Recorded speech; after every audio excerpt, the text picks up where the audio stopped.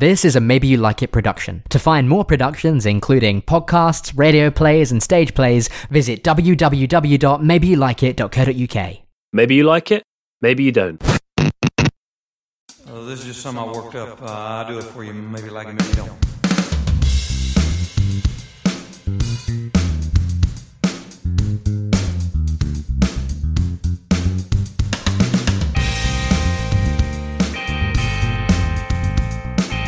Hello, I'm Jake, and this is the Maybe You Like It podcast, the podcast where we take a play or film that has either never been staged before or is never likely to be staged again, and we talk about how we stage it. As always, I'm joined by Caleb. Hello. And today we are talking about a Black Mirror episode called 15 Million Merits. Yeah, the second episode of the first series, so it was written in 2011, so this would be kind of sort of taking it on stage, but also maybe slightly revamping it. For now, I guess. Not that was that long ago, but things have certainly moved on. I think we have moved on in certain ways, and Charlie Brooker, who wrote it, he was, as you were saying to me just a moment ago, he was a journalist at this time, really, or just coming away from being a journalist. Yeah, so he wrote as a tech journalist for a long time, and so this was like his first sort of foray into TV. To translate it to stage, you definitely need to change a few things. Do you want to start by just give a rundown of the plot? Yeah. Basic? Yeah, sure. In fact, I've got my big moments here. So, I guess, so we start off by being introduced to the world in which the Brooker is building here, which is essentially, he gives us a main character to follow around, but everyone in the world is in pretty much the same situation. They live in a kind of box room sort of thing with screens everywhere, and that's how they interact with the world. That's how they purchase things. They never buy things and then use them later. They always buy things at the point of purchase. And then they go to work and they all have the same job, apart from some classes of people, but mainly all have the same job, which is they ride bikes. We assume, although it's not explicit, that they're generating electricity. And that is the world that is created. And then the main plot is that there is a kind of talent competition akin to the X Factor or something along those lines, and we see how our character and the people he meets enter those competitions. Yeah, so the sort of romantic lead, he kind of makes sure that she can enter the competition to sing, because he thinks that she's a really great singer, and then we see kind of like the sort of consequences of going on a competition like that and coming out not doing the thing that you're expecting to do, and then at the end he goes on the competition himself to kind of make a statement about everything that's gone before. And the same thing ends up happening to him. Yeah, exactly. He ends up in the same situation. Yeah, that's a pretty simple rundown of what's going on. Yeah. I guess for me the first thing to talk about would be what kind of location would you put this on in? Because of the nature of the small rooms, and it's all like screens around everything, you could put it on in a black box studio, but also I think that there's ways that you could kind of expand it to the size of like a big sort of playhouse theatre, a kind of like a your typical like repertory theatre or like a West End. Yeah, I mean, I certainly thought that when we've got all these scenes where there is an audience, there's a big huge audience, and to make a kind of a non-audience feel like that, I thought would be really interesting. So I was kind of imagining it in quite a big theatre. Yeah, absolutely. Well, I'm very much up for going down that route, because I've got a few ideas. Okay. Yeah, for that. Yeah. Cool. So if we're saying we're in like a big sort of like a 600-seater kind of theatre, what sort of set are you kind of envisaging here? So, I mean, so I've got here, I'll just quickly read out my kind of list of settings. But so we start with kind of the light box rooms. Yes. That kind of thing. And there are multiple of those. There's our main characters, and then there's all sorts of other characters have their own ones. Then there's the gym, which is sort of just a longer version of one of those, is how I saw it. But with exercise bikes. With exercise bikes. And then there's a kind of lunch break room and a toilet room. Again, it's all very similar kind of on the walls, and then you just have slightly different things going on inside. And then you have an elevator, and then you just have this the kind of big stage where all of the auditions take place, and then just small corridors and things that they go through to get from one place to another. And so I kind of took from that in some way I was thinking we could have some sort of box three-sided box type thing that can have back projection or screens or however it is we'd want to do it, to create that kind of sense of locked-inness and those screens that are shown everywhere. And those might be able to, in some way, move around to create the different spaces, and then other things come in. That was where I was going at. Where were you? I was kind of at exactly the same place. I think what you do is, for me, if it's on a big space, you could have 3 walls of like 3 of these panels on each wall, right? But then one of the panels on each wall can like slide on sliders, perhaps slide in to create the small box in the middle for the bedrooms. I think there are, in terms of the bedrooms, actually, the moments where we see other people's bedrooms are perhaps kind of impossible to replicate on stage because it's cutting away to them. Exactly. And also, I don't think there's all that much to be gained from those, apart from developing those characters slightly. But actually, and also, yeah, we discussed before that the whole thing is slightly hammier than we remember, and those are some of the hammiest moments. Yes. I think that the scenes in all of the separate bedrooms that it cuts away to are some of the hammiest of the scenes, and so actually, if we had the bedroom set for just the main bedroom, that would work. But having these 3 screens would be great because it means that you have you kind of can project everything that you need on there. So you were talking about the corridor scenes and things like that.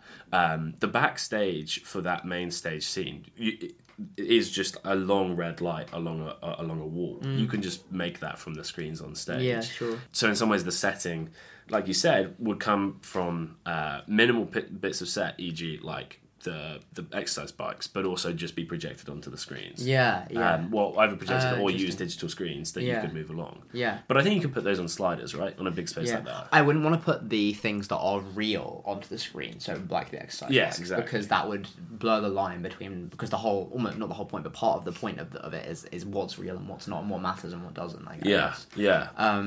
But even for those moments where you're cutting, where the film cuts away, we could, those people don't have to be in those spaces the whole time. They could just come out onto the fore stage and just be there if we wanted to do those moments, which I think would still work quite well. Yeah, absolutely. But so I think in terms of set that works, and it's all like sort of that very kind of sci-fi kind of clean cut. Like everything is very minimalist, very plain. It's kind of like sort of like future Soviet kind of esque style. Yeah. It's very like, imagine a dystopia. Yeah. It's not the most creative thing in the world as far as that's concerned, and we could play with that. And, I think I was imagining, have you seen The Curious Incident? Actually, Did you see it in the West End? No. So it was sort of what we're describing, but very much on the walls of the theatre, on the back 3 walls of the theatre, and there were various lights that would come on and stuff like that, and there wasn't projection as such that was this detailed, but it felt very clean and almost like a black box that you could look into, which I thought worked quite well. Yeah. I guess if we're talking dystopia, then that can bring us on to the costume. Yeah, absolutely. I mean, the costumes are just sort of like these grey tracksuit type things. And I think there wouldn't be much point for the stage changing that at all, actually. No. Because the aesthetic works, and it fits the kind of thing they're going for. And it doesn't need to be elaborate in that way. I don't know what you think. Yeah, no, I agree on those basic costumes. The difficulty between stage and camera is identifying characters that maybe some audience members are too far away to be able to see the details of their faces. And so it might be quite difficult if they're all wearing grey. But equally, I don't think there's much way around that without kind of breaking the whole point of it. And then obviously on top of these we have the people in yellow, who I found really interesting, and I hadn't really noticed the last time I saw this, who are kind of an underclass of people who are not fit for whatever reason to go on the exercise bikes. And they wear yellow, and there's even like a COD zombie style game in which you kill them for some reason. And I mean, there's not that much detail on who they are or what they are, but I thought that was interesting to kind of differentiate them as well. And on top of that, of course, you've got the upper class people who can wear whatever clothes they want. Yeah. And that's mentioned quite a lot. Yeah, although we only really see that through the judges on the talent show. But at the same time, I don't think we need to see it anywhere else in some ways. But yeah, I think in terms of costume, that makes things simple. In terms of that identifying thing, I think that in terms of the actual central characters, like the only real central characters are the 2 main characters, the main character and the romantic lead, and I think that would be identifiable enough from the fact that there's not that much dialogue in this play, and that if this was the play, and so therefore they would be the only ones really having dialogue that much, and I think that would kind of become clear who was important, who wasn't in that Yeah, sense. I agree. I think that's true. And in terms of cast, obviously when you're doing a film, there's hundreds of different actors in this film, but I kind of was writing down the main characters, and who they might be, and how much multi-rolling we might be able to squeeze in. So obviously, if we're trying to stage this, we're trying to keep it on a low budget, we're trying to have as few cast members as possible. So I thought we could think about that a little bit. Yeah, absolutely. So we have the lead, obviously, and then the love interest singer type person, and then the jealous previous love interest that he wasn't interested in. Yeah. And then we've got the bloke who buys into it and is kind of represents, in a quite a hammy way, represents someone who... Well, the idea seems to be, what if all there was to entertain you was X Factor? And he really represents the result, I think, of that, of reality TV being all there is in your life. So he seems to kind of represent that anyway. And then you've got various kind of cleaners and staff members around, and then and then the very upset and agitated I'm a good singer character who never gets to audition. And then the judges, and that's it, sort of thing. So I think really that's a cost of 4, probably, plus of principals, plus maybe 2 or 3 other people who would play all those other parts. I think you could definitely do it with 6 or 7. Yeah. I think you need the lead and a romantic lead, and then like you said, like the guy who kind of buys into it all, and then the sort of the jealous romantic. But apart from that, the rest of it could be covered by not many people. And I was thinking even just like the bike rooms, in the show there's like 10, 12 bikes. You could have it with just 6 bikes, and I think that would have just as much impact. Yeah, and I was thinking about this, that you can create even better, really, that sense of claustrophobia if you have a very small space that you make with the boxes, and having those walls kind of closed in as well. I'm just thinking, like, on the outside of those boxes, you'd still have quite a lot of stage space, and I think actually that would be quite interesting. Yeah, so kind of action taking place outside of the box, or maybe not having anything outside that box, and it just feels very empty. Just limiting the size of the stage space. Yeah, absolutely. Yeah, my thought as well was about the moment with the judges, whether you have those as actual actors, and you have them. There's kind of multiple ways you could do it. You could either have them sat in front of the audience where the judges would be for an actual sort of live recording of the X Factor, or you could have them over the other way around, or even you could not even have them on stage and just have them projected onto the back, and they could just be pre-recorded characters. They wouldn't even need to be in the show. I don't know what you thought about that. Yeah, and then the fourth option is just having them as a kind of backstage voiceover as well. I thought through all of those and couldn't decide which one I liked best. What do you think the different effects of having them facing the audience or being in the audience would be? I think having them be in the audience would be what you mentioned about. It would feel as though the audience was part of that performance, as if it was the X Factor or Britain's Got Talent or whatever. I think that would kind of accentuate that. I think having them face the audience means obviously we just get to see them. The other option that you could potentially think about, I was watching this production of Macbeth last weekend, and in his main out brief candle monologue, he's just sat in his throne, and then they live record his face and project that onto the back screen.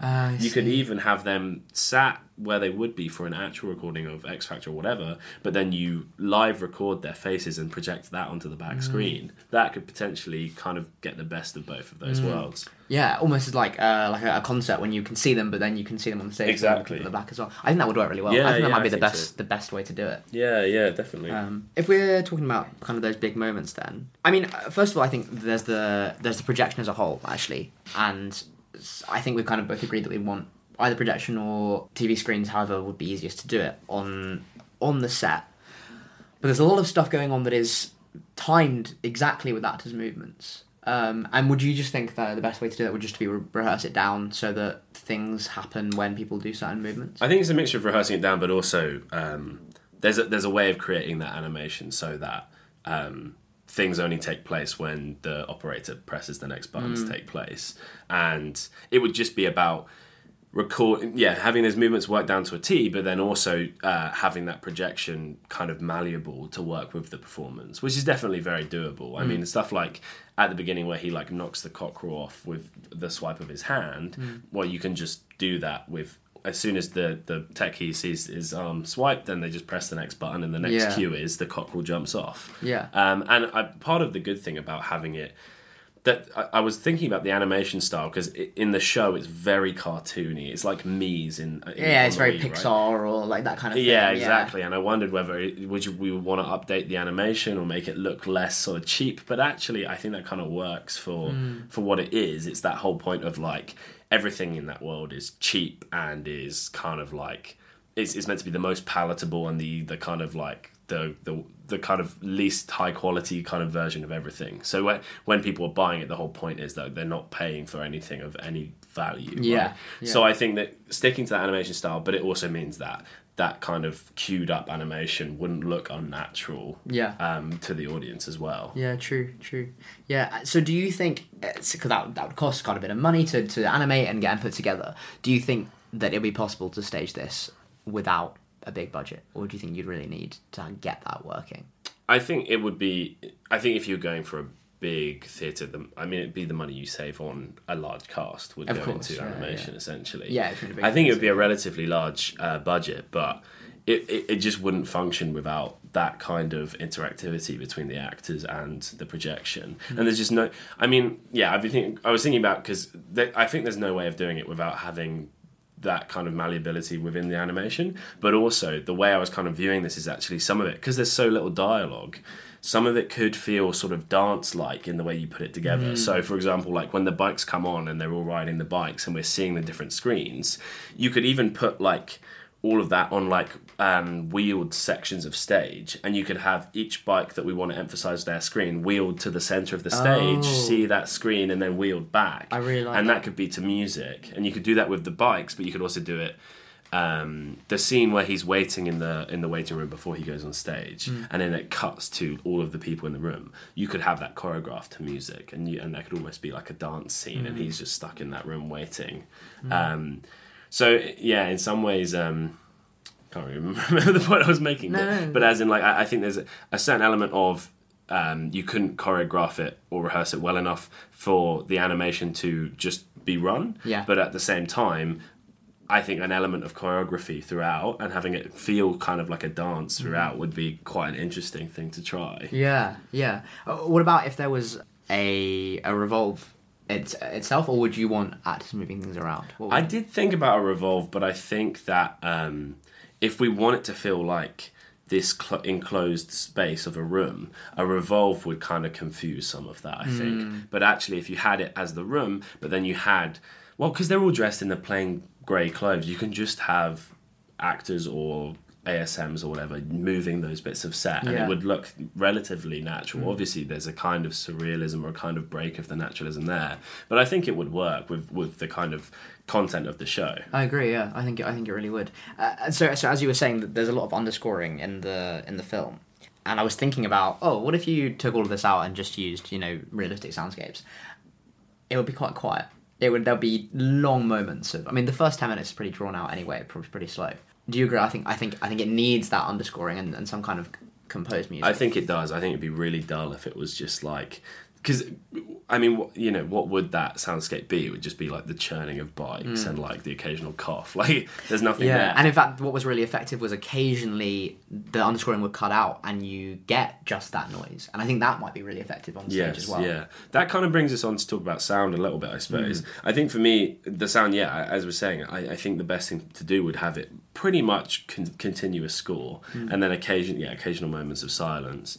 But then also, I think about those moments where he gets the viewer warning when he stops viewing the videos. I mean, it's great on the show, but the amount that you could do at stage, because you could bring out completely red lights, red screens, and that high-pitched sound could have such an impact on the audience, which I don't think it actually can in the show that we watched. That was really the first moment when I was watching it where I thought, oh, this would look so good on stage.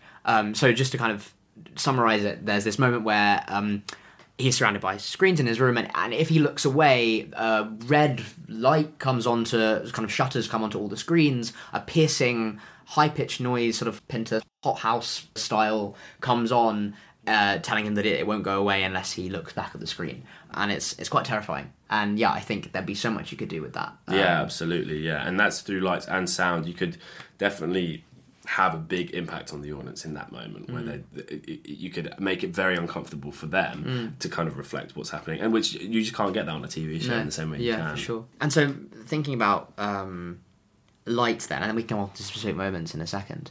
In general, I think, other than interfering with projection, I think there'd be a lot to do here. I think, again, a lot of maybe blinding the audience occasionally, lighting very distinct, small and cut up squares areas of the stage would be really effective. Well, I was going to say in the TV show that there's we see the ceiling and there's these square sort of kind of, what do you call it? Fluorescent lights, that's it. Yeah. There's like square fluorescent lights in like ceiling panels, and I think that you could hang ceiling panels that are fluorescent lights on above the actual stage and have that effect there. Yeah. But as you say, then you can have the control over each of those different panels, and you could set it that they light different squares of the stage. So yeah, that's definitely something that you could play with, especially if you were doing sort of different choreographed moments of transition. As well, obviously, you've got those moments, the sort of the X Factor moments where there is a spotlight on the main character, whoever's singing. So you can play with that. The red light with the moment with the shutters. So there's kind of all sorts of, besides the screens, there's kind of all sorts of things you could do. But I think mostly as well, it would just be kind of a neutral cold wash across the whole thing as well, because it's, that whole thing of it being a neutral, sterile world, and that you can get that across in the lighting as well. So I think I agree with all of that, but then there's one thing that the audience need to be able to see the whole time, I think, or most of the time, and that's the credit counter. How are you thinking of doing that? Well, I was thinking about that because you can obviously have that on the screens, but the other thing I was thinking, especially in these choreographed moments, is what's missing is what's different between a TV show and a theatre is that in the TV show you literally can just, like, for example, the montage where he's working his credits back up, you literally can just show multiple scenes of him working his credits back up. On stage, that's a lot harder to do. I think what would be more interesting is if you brought him centre stage on a bike and you had his screen there and he's going at it and you see the counter going up, but then you also, we could write some kind of monologue in there about, like him describing that experience to get back to the top. Yeah. So, like, I'm riding every hour of the day, like, him describing what we see. So, like, instead of buying junk food, then I'm scavenging food that I can get off anyone else. I'm using the trick with the vending machine that we see earlier on to get an apple when someone else misses it and things like that. And you have him describing that experience whilst we see the clicker going up. That way, you kind of get over that thing of it's impossible to show that as a montage on stage. Yeah. And instead, we get the constant action of him on the bike, but you get that kind of explained in a way that I think would be relatively interesting. Yeah, I think it would be. I'd worry that the counter on one of those screens would be too small. And so I was toying with the idea of, for him, a kind of, maybe it would only come up at this moment, but a kind of more like a big LED kind of counter thing that might either be, I don't know, maybe on the back of the judges' desks if that's at audience level, or maybe up in the prosc, or like something like out of the way, but something that can appear. What would you think of that? Was that too in your face, do you think? I think that could definitely work for that moment. You wouldn't want to use it anywhere else, I don't think. Or maybe use it just at that moment and the moments where he does the big transactions of the 15 million credits. Yeah. I think that could definitely work in those moments, yeah. And it's it's trying to go beyond just, we set ourselves the boundaries of that box, but then we also try and work outside of that as well. And I think that would be useful for that, yeah. Speaking of outside of that box, we have this moment right at the end in the film where the camera focuses for a long time on his face, and he moves out of his new living quarters, he's in his new living quarters, and he moves around it, and we see that it's a lot bigger than normal, and then suddenly he has orange juice, and he can own an object, which is something we don't see previously. And then the camera focuses a long time on his face, and then it turns around to reveal that he has a view of what we have never seen before, which is the outside world. And that feels, watching the film, very effective, because we've only seen these black squares up to now, and suddenly we can see green, which I don't think is in any of the rest of the film, and we can see the sky, and we can see kind of outside things. I had a couple of ideas for how we might do that moment on stage. What were you thinking? Well, I kind of had a thought about, because where he's filming in like a studio that's set up to look like one of those black boxes, and then he steps outside and it's white. I was kind of thinking you could have kind of like half of his old bedroom set that we use earlier in the show, and where he films that moment, and then that breakaway and those panels go back to the big box, but then that could come up white, and then when he walks around to see outside the window, I think you could actually project that green as if it was the window, and then have the two sides white as if it was the room. And the kind of point I was going to make, because the reason that to us we just assume it's real when we look at that window is because everything else is this weird animation style. But actually there's kind of a sort of ambiguous point to be made of, do we even know that that's the real outside world that he's looking out to? And actually by us projecting it or putting it on these digital screens, it's kind of like, oh, that looks real, but we know as people watching it in the theatre, like the way that they're doing that, the way that we'd be doing it is by projecting it. And there's a kind of dissonance between the way we're doing it and what it's representing, which could bring some ambiguity of, well, actually, what he reaches at the end, is it even an opportunity to look out into the real world? Or is it just a projection of the real world that he's kind of bought into in the end? I don't know if that's an interesting way of doing it, or... No, I think it really is. And I think I was thinking along the similar lines. I was thinking of ways of possibly, and I think actually thinking about them, I think I prefer what you've said, but I was thinking of ways in which we could include the audience more in these last moments, because I think we would be involving them quite a lot towards the end. And of some way of kind of a lot of white light, to me, on stage, represents natural sunlight suddenly streaking in. And to have him in some way be able to step, so that, again, as you say, that back wall is either the real world, or maybe we don't know. And for him to look at it, and maybe for that to come up, just as you said, but then also for that light to come through the window, and to... I was thinking of this moment where that light could blind the audience, and then once the blinding has subsided, the house lights are up and it's the end of the show, sort of thing. And we don't get that moment of kind of clapping sort of thing. I think that's a really interesting idea, yeah. So, I mean, that definitely, you can work that alongside my idea. So you can have that moment where he goes and he looks at the screen and we see that it's being projected of this, what looks like the real world, but then you could bring blinders up on the audience from by on top of that screen, but also kind of like further forward, and just fully blind the audience. And whilst you do that, you can that screen could just fade to white as well, and then the house lights come up, and that's I think that works really well. I think it's a really effective ending for the play. Absolutely, yeah. We haven't talked about props, because there aren't very many. There aren't, but really. They're very effectively used. Yes, You have the shard that he gets, and then thinks of an idea to use it, and we don't really understand what he's using it for until quite late on. And when we have that kind of compliance milkshake that, again, we think, oh, he's just got it there, why has he got it there? And then we see that he uses it to stop himself drinking it before he goes out on stage. And then we've got the apples and the little cardboard things that are folded out of them, again, as representations of the lack of ability to own property in this world. And that's it, really. I suppose those things for his final plan, I wondered whether, because what I talked about with that monologue in the montage, whether he mentions what he's going to use them for, whether it be unclear on stage otherwise, or because although in the TV show it's a kind of reveal, actually him explaining what he's using them for on stage would still work as a way of showing his sort of wit and his kind of native like sort of ingenuity in trying to find a kind of solution. I don't know whether that would work, or whether there's a way of making more of the props so that the audience understands that he's got those props and then he's using them for very specific tasks. Towards the end, I don't know what you think about that. So do you think that our main character knows the audience is there and he talks to them as if as if they're there. Oh, I've just had an idea. Perhaps he talks to them in monologue, and then we realise at the end that those monologues have been part of that TV show that he gets into at the end, and him saying it from a perspective of embellishment and advertising for the entertainment of those people on the bikes.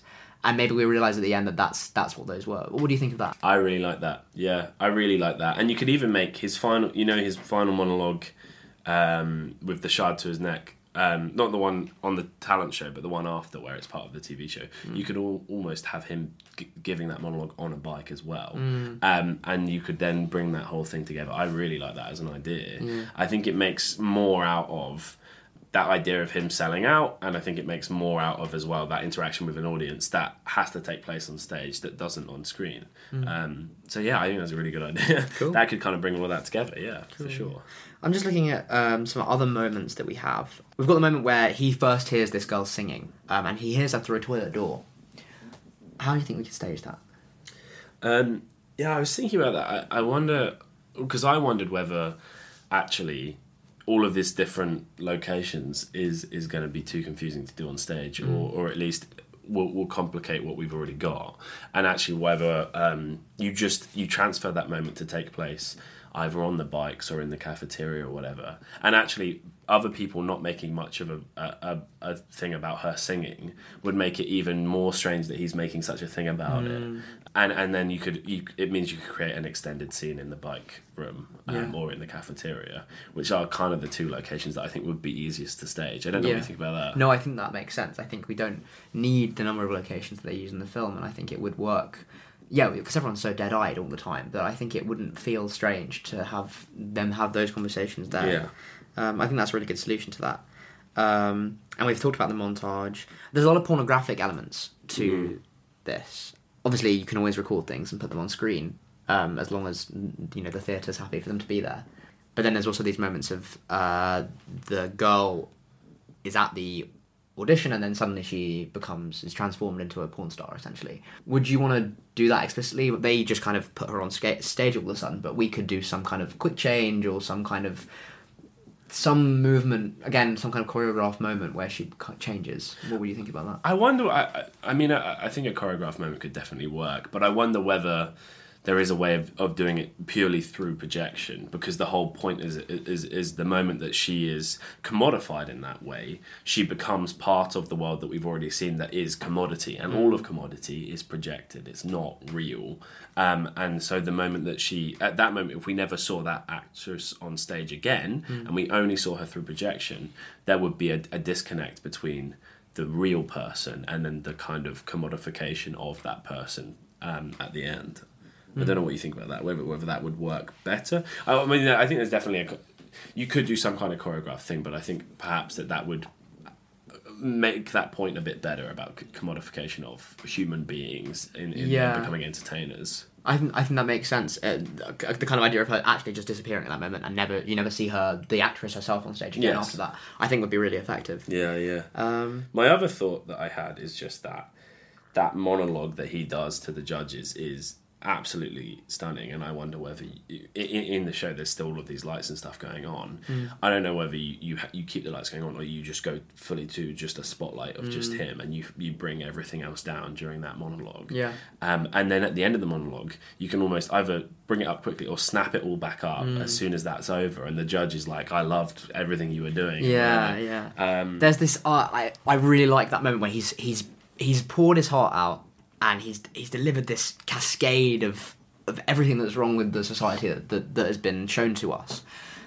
And then the judge does the same thing he always does throughout the film, which is start with, that was the... And then he somehow managed to twist it into something. And, what you could do with the lights there is something on those lines where almost, you could have that spotlight on him and then it could move almost, or a second one up onto that one judge.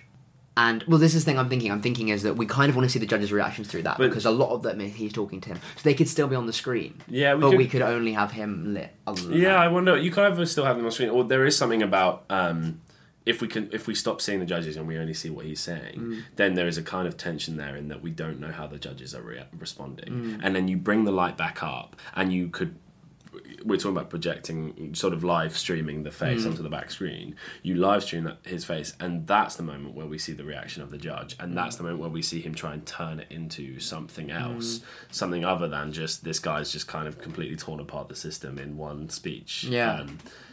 Yeah, there's something you could do there. Either we bring the lights down or having the judges just on the screen. But you can definitely get that full reaction of the judge. If we did it the way we're talking about, where they're sat in the typical place of the X Factor, but then you're live streaming their faces onto the screen. I think you could do it through that way. Yeah. Or even if they were the right height or whatever, even during that monologue, because everyone would be so focused on him, we could even turn them round. Yeah. So that when it comes back up, everyone can see them live. I don't know, just because I find those things more effective. Yeah, absolutely. No, I think that could definitely work. Yeah. They sound like really good solutions to a lot of stuff. Yeah, I think that kind of gives us the kind of broad idea, right? We've got this kind of creation of a sort of large black box that is through digital screens, and then there's kind of these choreographed elements that bring us from scene to scene, and then try and put some of the scenes in the show together into kind of more extended scenes in one location. We kind of talked about the sort of minimalist sets that use the kind of a similar aesthetic, right, to the original show, and we talked about some multi-rolling as well, and kind of elements of lighting outside of that box to kind of get the most out of all of these different things. I think that kind of gives us an idea of what we're going for here, right? Yeah. And I think it frames it in a way that will get the most out of the message of the show as well. That kind of idea of commodification and lack of materiality, and how one can kind of sell out into that so easily, even if the thing that they're doing is talking about everything that's wrong with it. There's a kind of selling out in that as well. I think that's a really good summary. That sounds great to me. Cool, that's everything. Thanks very much for listening. Jake, where can people find you online? I am at Jake Reesh on Twitter and Instagram. That's JakeReesh. And where are you, Caleb? I'm at Caleb Lebster on Instagram and Twitter. That's CALEBLEBSTER. Cool. And we are Maybe You Like It Productions. You can find us on Twitter and Instagram at Maybe You Like It with a text speak U, and on Facebook at Maybe You Like It Productions with a normal U, and at maybeyouLikeIt.co.uk, and you can email us at info@maybeyouLikeIt.co.uk. Sick. We did it. Cool. Well, thanks for listening, everyone. Maybe you liked that, maybe you didn't. Ooh.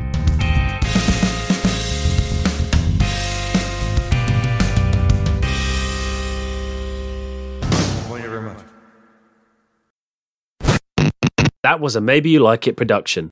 Maybe you liked it, maybe you didn't.